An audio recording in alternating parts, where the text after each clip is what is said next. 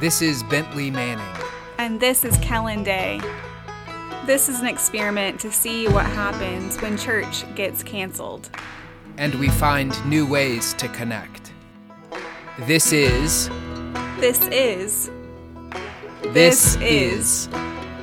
Empty Pews.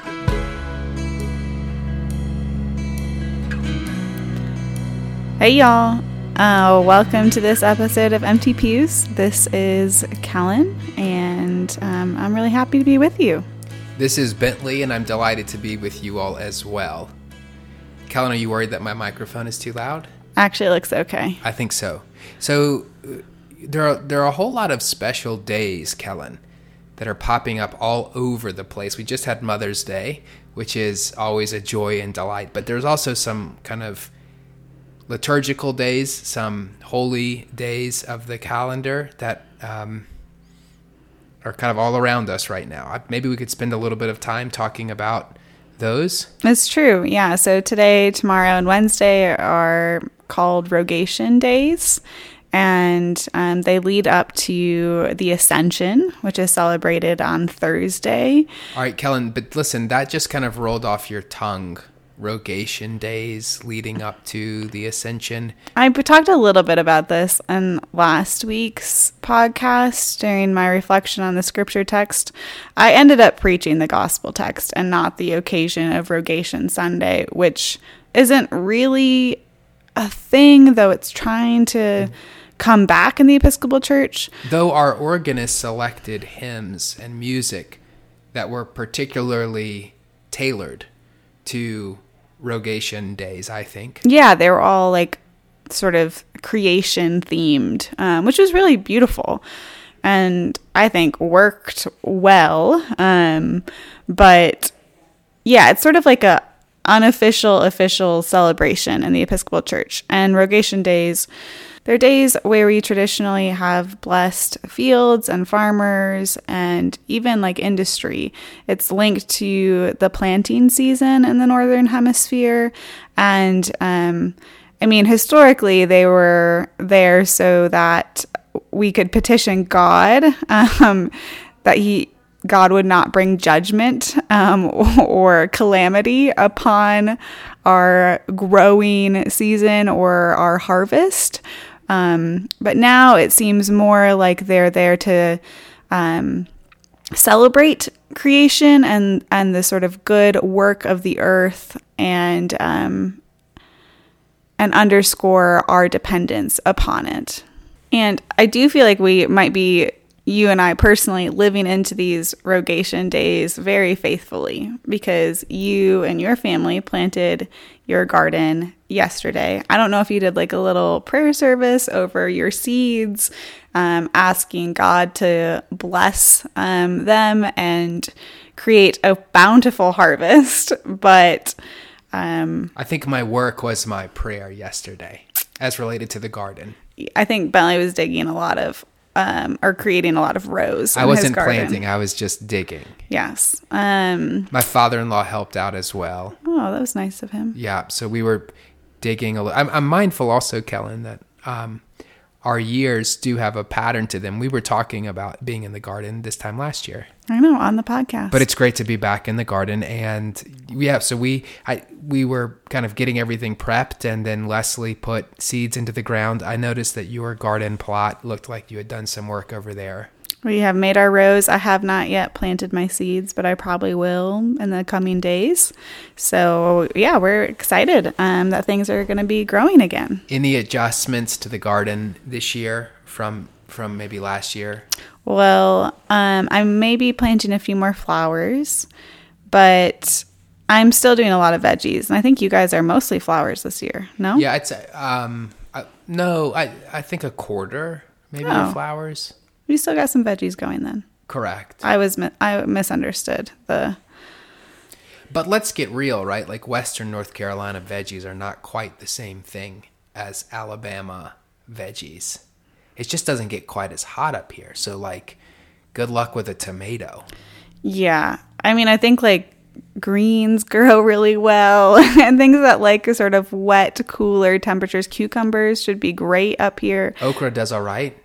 In the late summer, yeah. Right. But like peppers and tomatoes, like all of those really fun summer foods just don't go You've so gotta well go up down here. to Georgia. Yeah, they get, trucked up here, thankfully.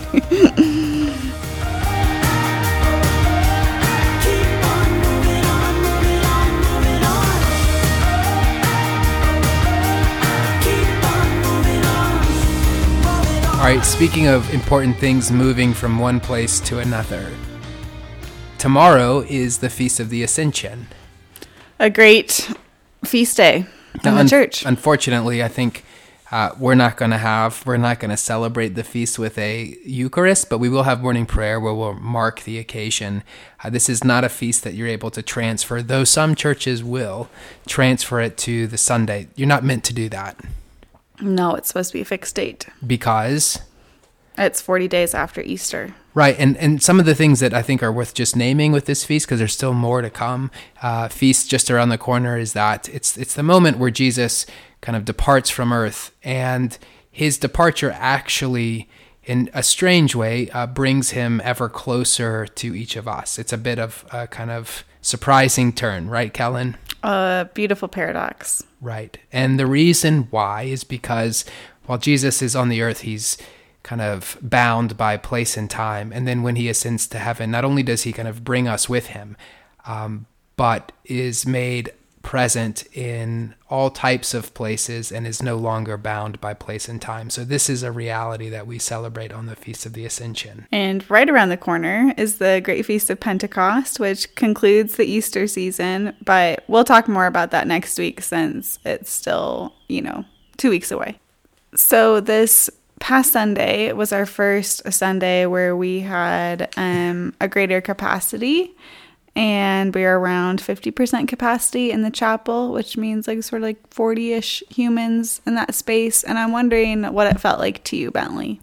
It was really wonderful, Kellen. I sometimes I think about liturgical space as a place that's kind of heating up, right? Like a place where there's a bit of an energy and a warmth that grows in a space. And I very much felt like for the first time in a year that the chapel had that feel to it, that kind of warmth that we all, I think, know viscerally, that feeling that we have when we're together in worship. Of course, it's been graced in many ways over this past year. That space has in countless ways, but to have it full, or at least closer to being full, I felt a warmth there that has been maybe absent. It has been absent for a year now. How about you, Kellen? I really like the way you've talked about the liturgical space heating up. I think that's like a perfect description of how it felt on Sunday, with more humans in the space to share in the joy of worship together. It does kind of feel like this swell of energy and grace and connection and belonging. And it's when you're missing that, when you don't have it in your life, maybe you don't recognize that all the time, but when it's there, it is it just feels like the place you need to be.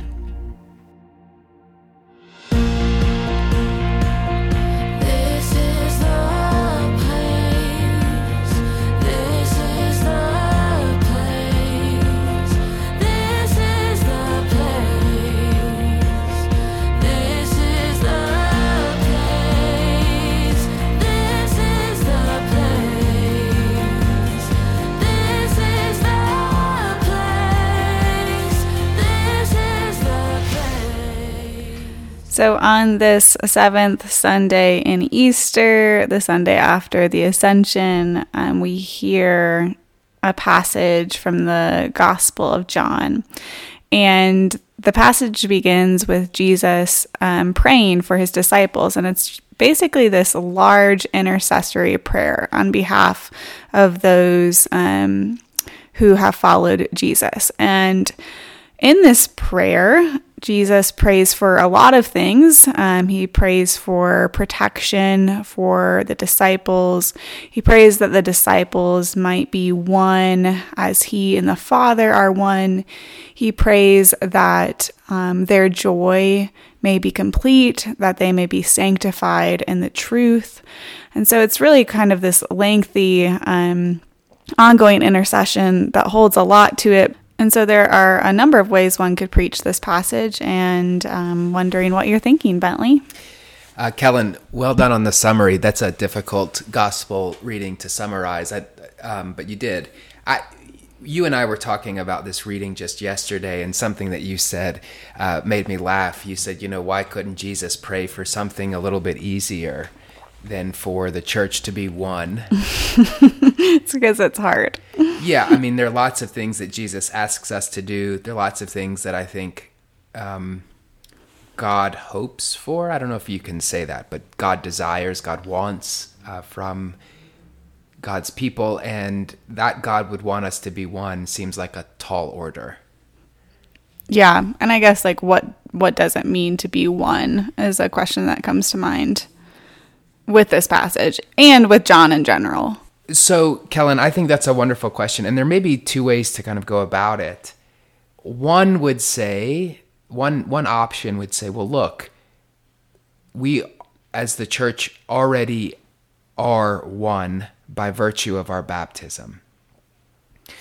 And that's something that we can forget. So, I mean, I think one is to kind of think about the gift that we've been given, that Christ's prayer has been answered, and that through the waters of baptism and the work of the Holy Spirit, Jesus' prayer that we would be one has already been answered.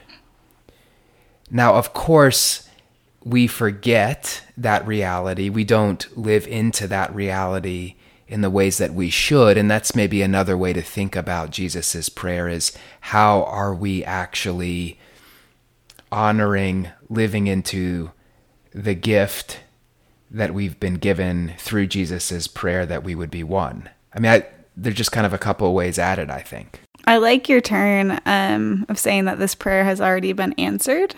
I don't know if I've sort of heard that interpretation of the passage before. Like, it's still sort of this ongoing prayer that needs to be prayed for Jesus' followers, is how I would often interpret that passage. But I like that, like, it's already, come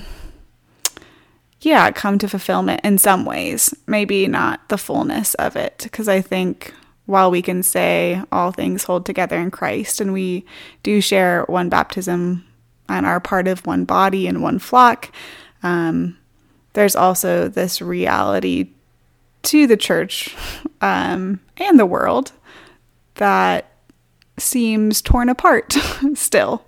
Well, just for me, Kellen, I think so much of this is that God has given us everything. He's given his life to us. He's offered us peace, grace, and he's offered us the same kind of unity which is shared between the Holy Trinity. And the question is, what have we done with the gift that we've been offered? It's God's will that we would be united. And I do think God has accomplished that. But because of our brokenness, because of sin, we've turned away from that gift. And, God is responsible for our union. And I think we should do everything in our power to give thanks for and honor the gift that we've been given in and through Christ. I'm just thinking maybe more generally about this passage and how throughout the Gospels, like, we don't have a lot of the actual words of Jesus's prayers. We see him going off to pray a lot. We read about him, spending time alone in prayer to the Father. And of course, we have the Lord's Prayer, right, in the Synoptic Gospels. But here in John, we have this beautiful chunk of a prayer. It's long, it's lengthy, and I just wonder why our prayers, or should our prayers resemble this prayer? I mean, do we pray for unity? Do we pray for joy? Do we pray to be sanctified in God's truth? And if we're not praying for those things, I wonder if we're being invited to offer those prayers this week. So say your prayers, young man. Pack your bags and leave this island. We'll sit side by side and watch the red sun rise.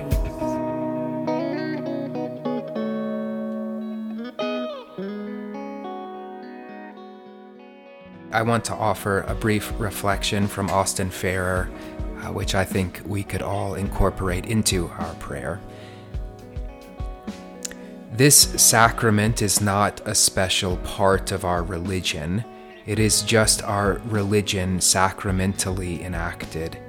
It is whatever Christ is, and Christ is everything to Christian men and women.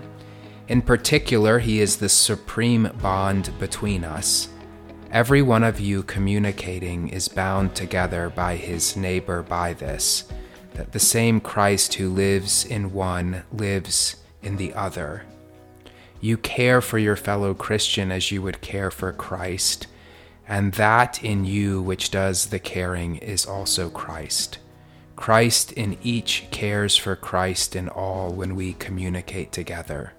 The same bond unites us with the saints in paradise, who make up by far the greater part of Christ's people, and with our departed friends, for whom we care and for whom we pray.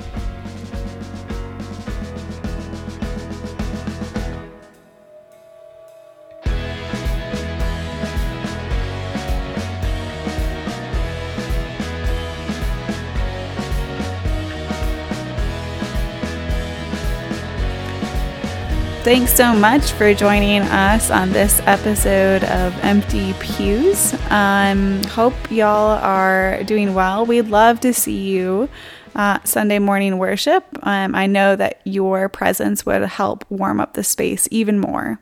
And of course, as you all know, we're doing all that we can to make sure we have a space big enough for all of the hearts and warmth that we want to have here at Incarnation. And to that end, just a quick update.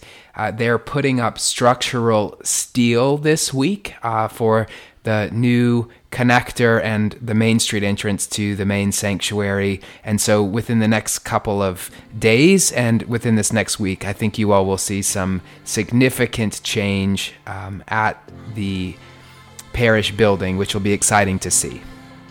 So drive by and stop by the office if you want to say hi.